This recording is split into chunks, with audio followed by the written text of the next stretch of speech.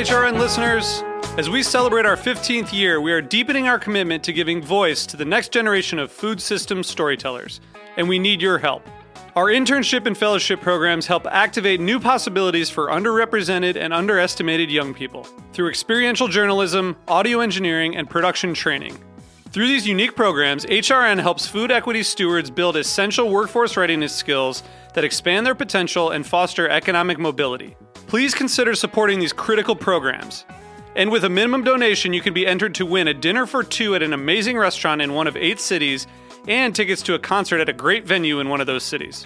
We have incredible partners across the country who have donated, as they also share our passion for helping to educate the next generation of food systems storytellers. Check out heritageradionetwork.org/15 to donate and enter to win today. That's heritageradionetwork.org/15 to donate and enter to win today. And make sure you donate before March 31st. Thank you. This episode is presented by the Brooklyn Kitchen. Learn more at brooklynkitchen.com.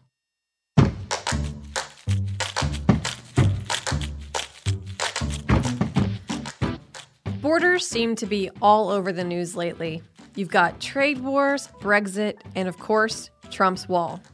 This week on Meat and Three, we're exploring how borders are created and blurred in the world of food. We try to focus a lot on the fact that they are chefs by nature, that the refugee thing is just a status for them. And after the Soviet space ended, I don't think there was much research. It was all considered just Soviet food or Russian food. And I don't think it gives a lot of those cultures credit.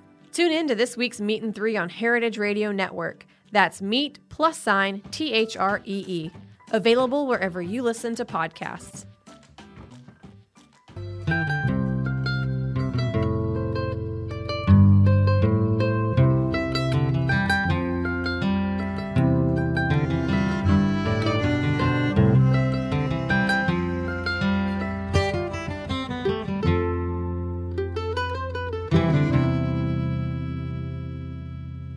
Hello, this is Lisa Held, coming to you live from Roberta's in Bushwick, Brooklyn, and you're listening to The Farm Report, a Heritage Radio Network show about the people, processes, and policies that shape how food is produced today.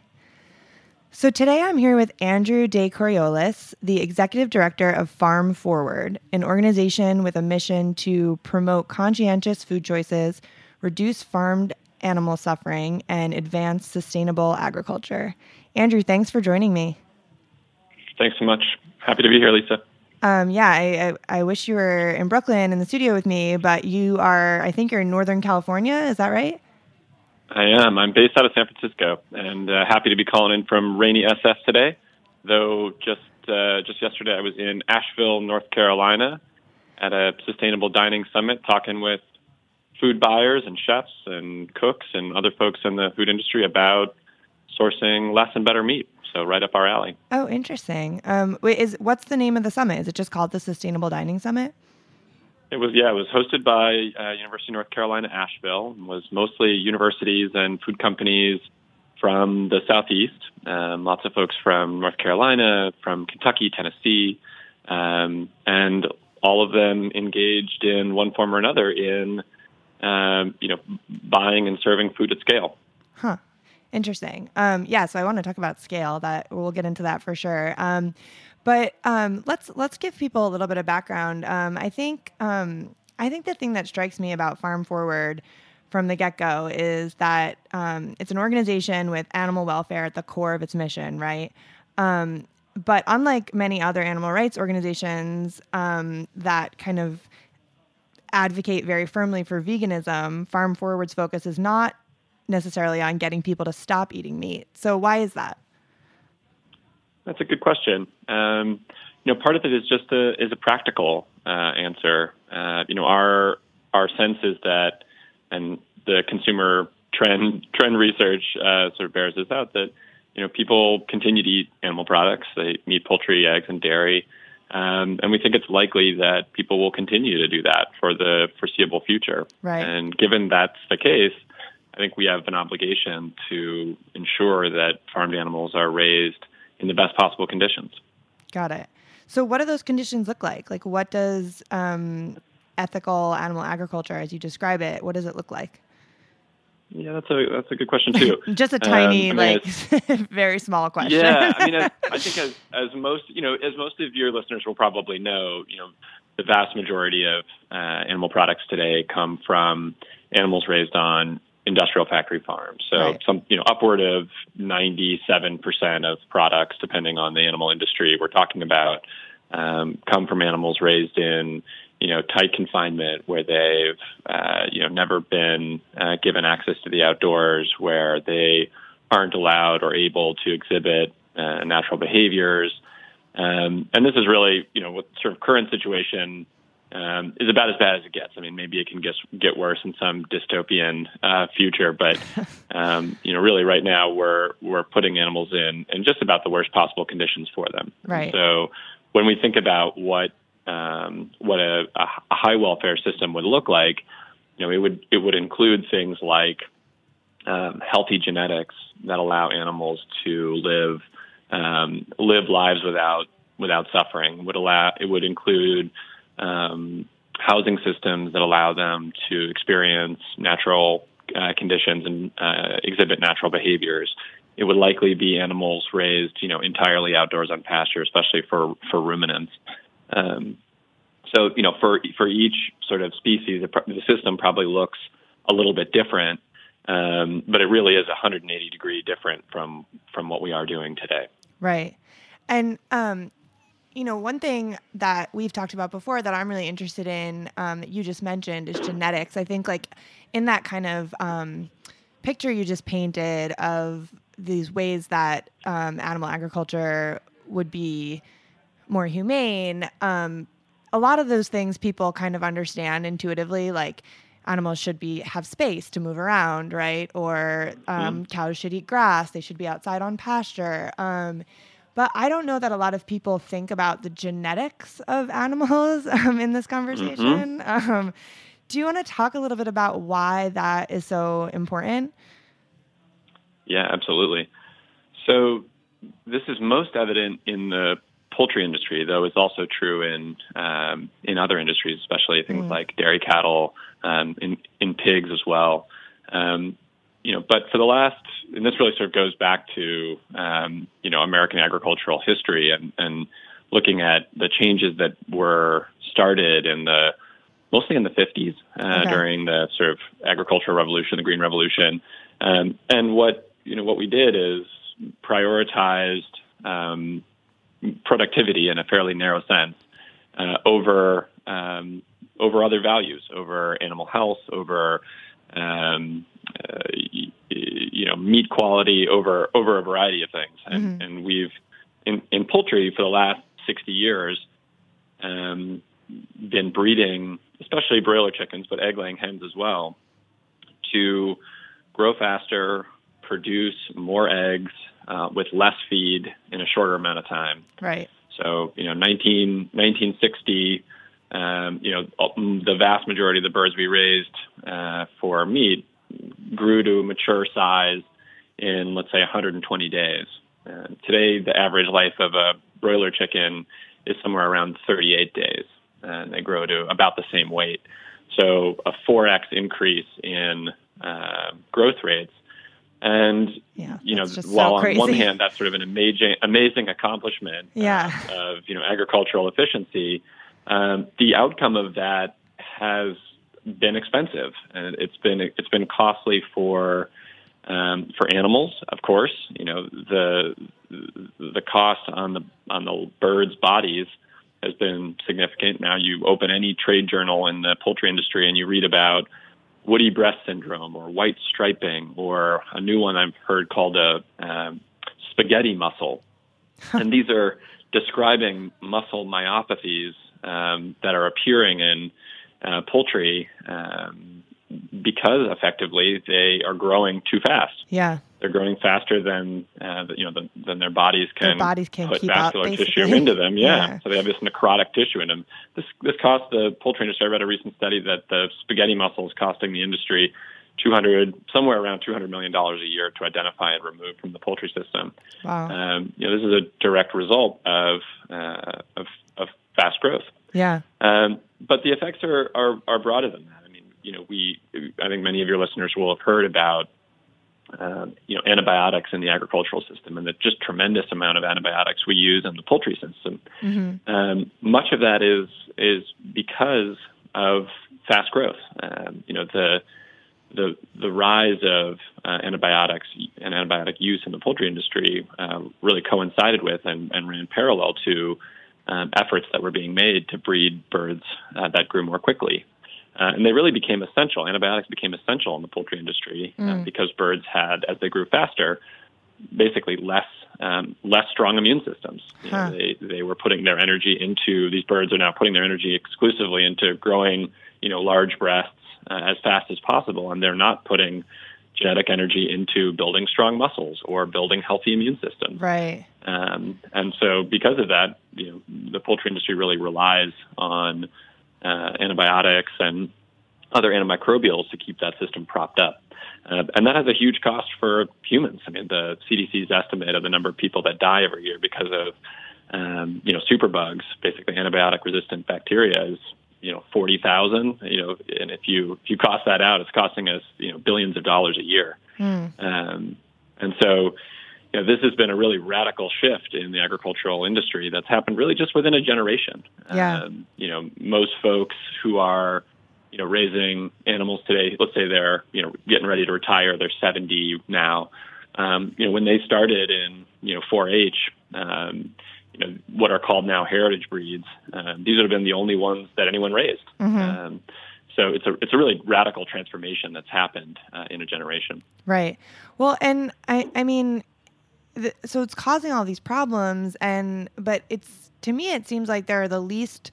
There's not a lot of change happening in terms of shifting to birds that have these older genetics, like heritage birds. It seems like a lot of the changes that are being made to make poultry, the poultry industry, like better, in different ways, mm-hmm. are more focused on things like giving them more space or mm-hmm. access. So, I mean, are you seeing any meaningful changes in terms of more people actually raising birds with better genetics?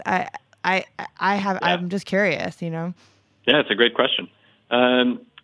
Excitingly, for the first time, really in the last, 60 years, the poultry industry, because of pressure from consumers and activists like us, have gotten both poultry companies and major buyers to commit to raising and using products that come from birds that have healthier genetics, have been given a little bit more space, have been given environmental enrichments, and really for the first time have genetic welfare on the table. So in 2016, Global Animal Partnership, which is the sort of largest animal welfare certification in the U.S., mm-hmm. committed to phasing out the fastest growing birds by 2024 and requiring that all of the farms that they certify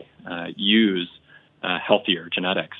At the same time, some major food companies, folks like Starbucks and Compass Group and Burger King, and about 100 others, have also now committed that by 2024 they will only source chicken products from birds who have improved genetics. Huh.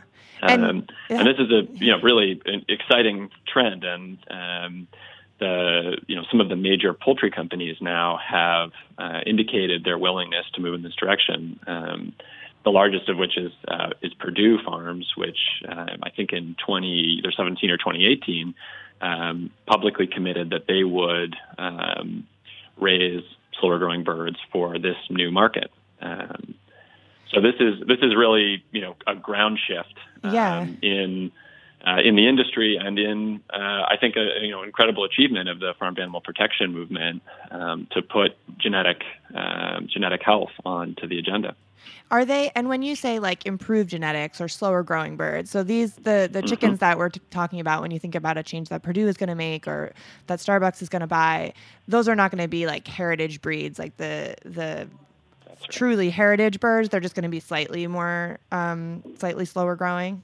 Is that right? That's right. Okay. Yeah, exactly. So, the details of what exactly slower growth means is still being figured out right now. Global Animal Partnership is working or commissioned a really large scientific research study. They've partnered with the University of Guelph in Canada to evaluate the welfare of dozens of different strains and heritage breeds to evaluate, really what it means to have healthier genetics and what strains that are on the market today should qualify as having higher welfare genetics.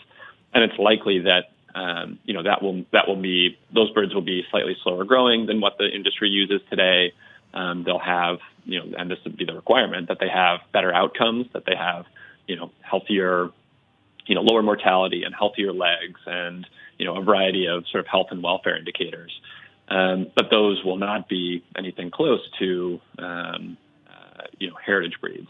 Right. And excitingly, we helped University of Guelph get some heritage breeds, some traditional heritage breeds into their study. So we'll have really good comparative data of, basically what kinds of welfare is possible from these sort of different strains. And we'll for the first time, I think, better understand the relationship between things like growth rates and welfare outcomes. Right.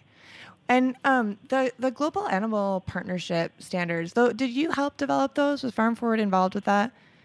Yeah, so Farm Forward is on the board of GAP, along with there are 6 other board members that include representatives from both the farmed animal protection community, but also the farming community and the food industry. So folks from Compass Group, but then also folks from, Niman Ranch and a large beef company and Compassion in World Farming. So it's a mix of quote unquote interests. But I think really the shared interest of everyone on the board is to improve conditions for farmed animals. Yeah. And how do you know, how widely adopted those practices are at this point? So this is a really exciting sort of growth market. GAP, I think the last data that I saw, that GAP certifies about 400 million animals per year, or they certify farms where about 400 million animals per year are raised. So that's it's a fairly small, and most of those are chickens raised for meat. And that's a fairly small percentage of the market. U.S. raises about 9 billion chickens per year. Oh my God. The 400 million number is growing, and I expect will grow pretty substantially by 2024 when we see, these corporate commitments from these large buyers going into effect. So it's an exciting space, and I think even if it's 10% of the market, if GAP certified products are 10% of the market by 2024, that will be a huge achievement. That we will have shifted one of the largest agricultural markets in a matter of 8 years towards better conditions for chickens. Right. It's so crazy when you hear those numbers. It's like you said 400 million. You said 400 million. I'm like, wow. Yeah. And they're like, 9 billion chickens that we eat. It's just crazy to think on that scale. It's really hard to wrap our heads around. Yeah. And then, you look at the numbers globally, and then you add in things like the number of fish, both farmed and wild caught, which really dwarfs all other animals that are eaten. And it's really sort of hard to picture. Absolutely. And those, the GAP standards, are those pretty much like an industry standard that I never see a GAP standard on a product? It's not really a consumer facing seal, is it? It is a consumer facing seal. Right now, most of the products that are labeled, that have the GAP's certified logo on it, are sold in Whole Foods. Okay. And that's partly a historical remnant of the fact that the certification was started or was sort of supported in its infancy by Whole Foods. And Whole Foods still requires that all fresh and frozen meat and poultry that's sold in Whole Foods stores be certified by GAP. But increasingly we're seeing the GAP logo outside of the outside of Whole Foods on products sold by other retailers. So if you're on the West Coast where I am, for example, there's a poultry company called Mary's Chicken. They're available in every grocery store effectively. Okay. The Kroger's and all the big chain retailers, and those products are certified by GAP. Many of them currently don't have the logo on it, but GAP is excitingly, I think, going to be debuting some changes to their program where I expect that consumers will start to see the Global Animal Partnership logo much more widely in the coming years. Interesting. So we need to take a quick commercial break. So we're gonna do that, and then when we come back, I want to get a little bit more into some of the work you're doing around institutional buying. I think that'll be really interesting to just talk about changing agricultural systems and using the market to do so. So we're gonna hear a quick word from a sponsor, and we'll be right back.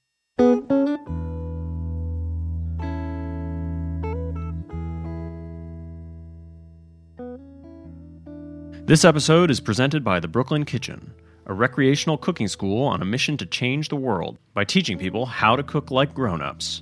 The Brooklyn Kitchen began in 2006 when two creative home chefs, Taylor Erkinen and Harry Rosenblum, recognized an opportunity to create a community space with approachable, hands-on cooking classes and inventive culinary experiences. Taylor and Harry believe that cooking is a daily practice in creative problem-solving.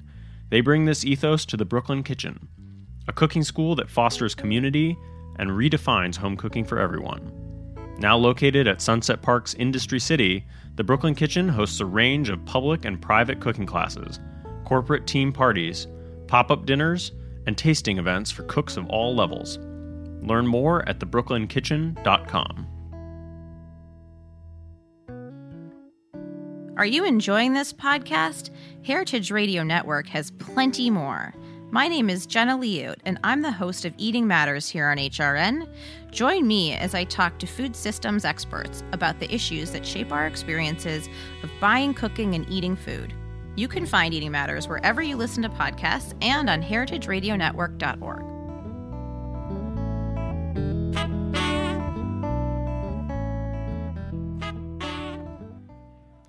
All right, we're back. This is Lisa Held. You're listening to The Farm Report on Heritage Radio.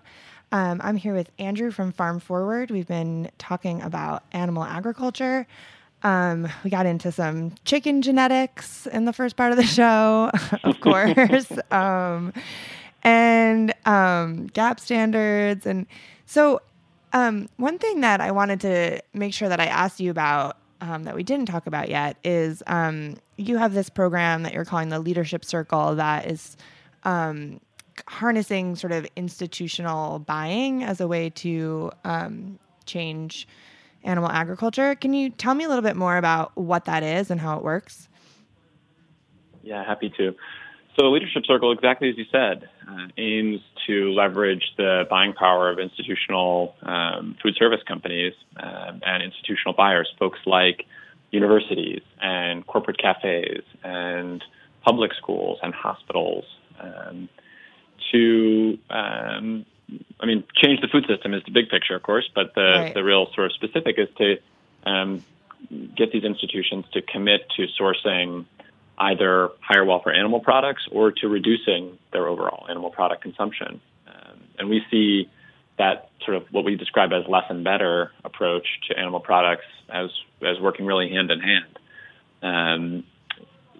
Institutions that join the Leadership Circle commit to transitioning at least one of their animal products to certified higher welfare sources that have, certifications like Global Animal Partnership or Certified Humane or Animal Welfare Approved.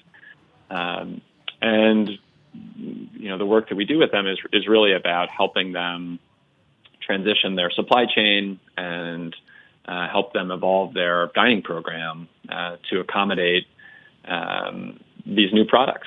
Right. So sometimes that means, introducing them to suppliers. Sometimes that means helping them enter into group purchasing agreements so they can get volume discounts. Sometimes it means helping them think about dining strategies like the flipped plate that's being pioneered by the Culinary Institute of America that will allow them to sort of stay within their budgets while sourcing higher welfare products, which often cost more. There are about 20 members of Leadership Circle nationally right now. The program's about 3 years old, and these are institutions like University of California, Berkeley, and Harvard Business School, and Villanova, and excitingly, we just had a restaurant chain called Burgerville, which is in the Pacific Northwest, join. And all of these institutions are, making commitments to higher welfare practices and committing to transition their supply chains. Right. And we're seeing that, that kind of demand, when we're talking about, not just you buying a dozen eggs every week, but an institution like Burgerville, which buys about 1 million eggs a year for their, roughly 50 locations in the Northwest, can have a huge impact in creating markets for better animal welfare practices effectively. Right. And at that, sorry, go ahead. Yeah, jump in. No, jump in. Well, I was going to say, you mentioned the scale. This is a lot of meat we're talking about. Do the farms exist for them to source at that scale this better meat? Yeah, that's a really good question. That's the sort of important work I think that the Leadership Circle helps do. We've had a real split in the ag industry as we sort of talked about the history of the poultry industry. What we've told farmers for the last, really 40 years, certainly since 1980, there was a famous USDA head of the USDA who said basically farmers need to get big or get out. And so we've had Earl. this big he comes up a lot. Yeah, exactly, notorious now. Yeah. So we've had, this sort of bifurcation where we've either have very small producers who are selling mostly at, farmers markets and to local restaurants, or we have the huge agricultural players. We have Tyson and Cargill and JBS. And what's missing from that is what's called the sort of missing middle.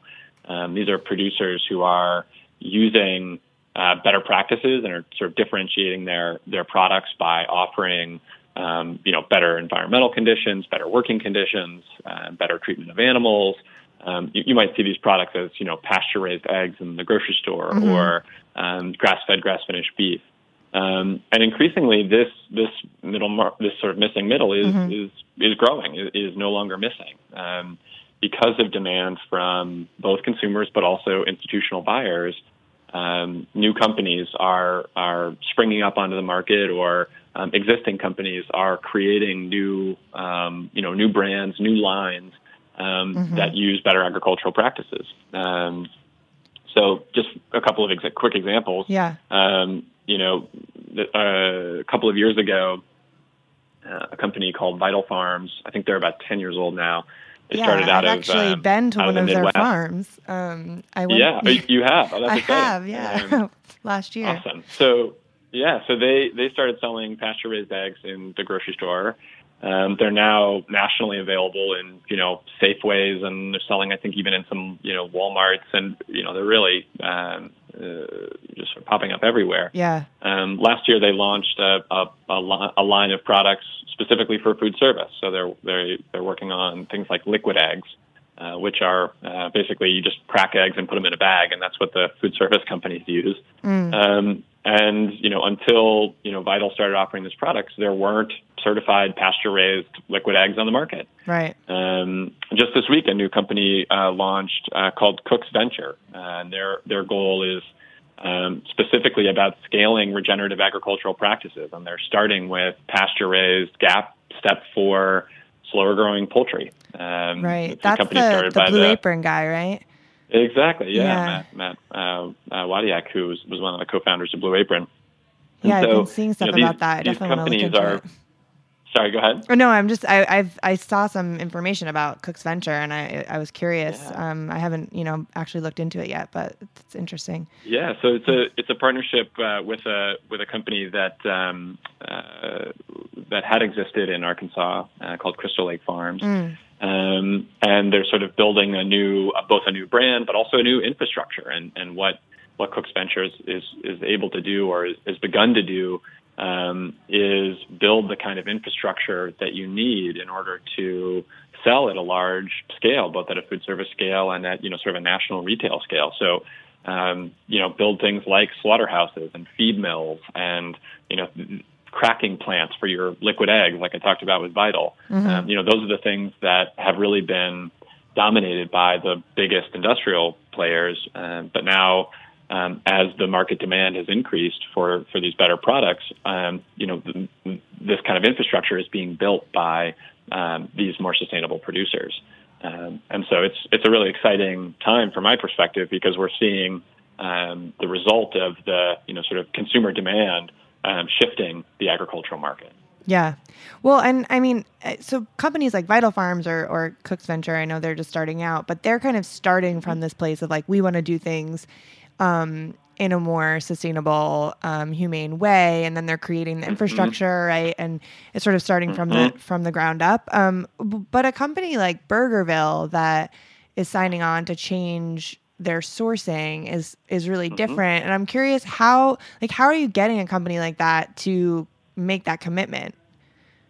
Yeah, it's a good question. So Burgerville, most of the members that have committed so far are ones that I would describe as sort of industry leading in some way. These are folks who are thinking broadly about the value and the role that they play in their communities, beyond just providing, meals to students or hamburgers to diners. Burgerville has had a sort of more holistic perspective of the role that they play in their community, from everything from, labor to the kinds of products they source, as far as I can tell from their inception. And they're not new to, in this case, sustainable sourcing. They've been buying certified humane eggs for almost 10 years, or maybe a little bit more than 10 years. And so for them to join the leadership circle was very natural. It was easy for them to make that commitment because it was already very much part of their DNA. And for companies like Burgerville, who are evolving with consumer interest, they're also sort of interested in continuous improvement. They want to continue to sort of push what's possible, both for their consumers but also for their suppliers. So they were one of the companies that committed to, by 2024, selling only poultry products that come from slower growing birds. They're also, innovating for consumers. They're thinking about, as the consumer trends shift towards more plant-based or plant-forward meals, they're, starting to offer and have for a while plant-based burgers. They're now testing, I heard, non-dairy ice cream in some of their restaurants. So, I think this is part of, and the sort of leadership circle commitment was very much part of their broader corporate ethos. Okay. It was natural for them. So you're really, but some of the I was going to say some of the institutions, it's more challenging. When we go to a large food service company, many are not interested in joining or aren't willing to make a commitment to shift 100% of their supply chain. And in some cases, we're happy to work with folks who are making smaller changes, who are making sort of baby steps or transitioning their supply chain over a longer period of time. And for many, that's sort of what's possible right now. What our sort of goal with the leadership circle is to highlight those folks who are making much bigger, bolder steps in this direction, in part just to demonstrate what's possible. I think, in every industry, but I think food in particular, we sort of get, and folks in the industry sort of get stuck in a rut a little bit about, they think they know what's possible and they've been doing things a certain way for a long time. And so right. When you say to a burger company or a university, hey, you should be serving pasture-raised chicken or grass-fed, grass-finished beef, and they're currently buying commodity products and have been for 20 years, it can be a bit of a quizzical look. Or I'm sure you get one of the first questions is, how much is it going to cost, right? Absolutely. Yeah. Cost is always a part of the conversation. And, what we say is that we have to look at costs holistically, and we have to pay a fair price for animal products. And, part of the reason similarly, part of the reason we talk about less and better meat and more plant-forward foods is because plant-forward foods are more cost-effective. And so, as institutions invest in higher welfare, higher quality animal products that cost more money, one of the ways, just sort of practically, that they can balance out that cost increase is by serving smaller portion sizes, or just serving less animal products and more plant-forward protein. Right. Yeah, that's right. It's that the eat less meat but better. That's sort of I feel like that is kind of like taking hold as something that you hear a lot. Absolutely. Right. Like a few years ago, I would have said, oh, this is sort of it's a fringe idea, and some institutions are talking about it. Now I talk with supply chain people or corporate sustainability people of major food service companies, and they don't bat an eye when I talk about less and better. I think there was this pushback, especially on less. This idea that we're taking things away from people, I think, was sort of a hard concept for folks. But I think what's become clear with the sort of plant-forward dining trend is that there are just a lot of really exciting, really delicious, really healthy plant-based foods and new plant-based products that are getting consumers really excited, and it makes that transition then to less and better seem much less intimidating for food service companies and food service operators. They see that millennials are way more interested in diverse diets and have a totally different relationship with food than the generation ahead of them, and so I think many companies now see sort of plant-based dining, for example, as not just sort of satisfying the fringe vegans maybe, but as needing to be a core part of their dining strategy. Yeah, I was just going to say also good meat tastes better. So that's absolutely. Helpful. I mean, one of the things that I hear from folks like Cook's Venture, but also ranchers who are doing grass-fed, grass-finished beef or pasture-raised heritage pork, is that the reason I think in part that those products are catching on, is, especially among chefs, is because those products just taste way better.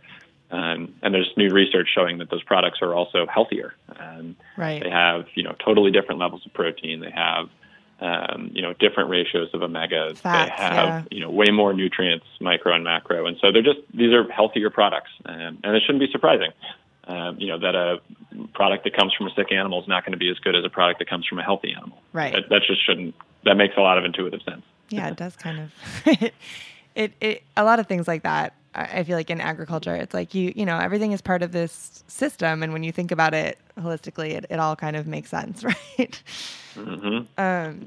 All right. Well, we have to wrap up, but if people want to find out more about ethical animal agriculture and what you do, where can they find you? Mm-hmm. Yeah, they can find us on the web at farmforward.com. They can find us on social media, Facebook, Instagram, and Twitter. FarmForward is the handle across all of those. And if folks are interested specifically in the Leadership Circle, they can go to farmforward.com/leadership circle. Great. Well, Andrew, thank you so much for being here today. Thanks, Lisa. I really enjoyed the conversation. All right. And thank you all so much for listening to the Farm Report on Heritage Radio Network. If you enjoyed the conversation, please subscribe to the podcast, rate it, and share it. I'll see you next Wednesday.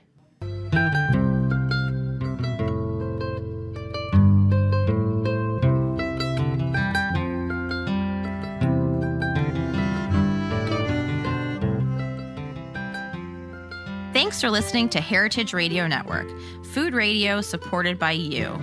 For our freshest content and to learn more about our 10-year anniversary celebration happening all year long, subscribe to our newsletter. Enter your email at the bottom of our website, heritageradionetwork.org. Connect with us on Instagram and Twitter at heritage_radio. You can also find us at facebook.com/Heritage Radio Network. Heritage Radio Network is a nonprofit organization driving conversations to make the world a better, fairer, more delicious place. And we couldn't do it without support from listeners like you. Want to be a part of the food world's most innovative community? Subscribe to the shows you like, tell your friends, and please join the HRN family by becoming a member.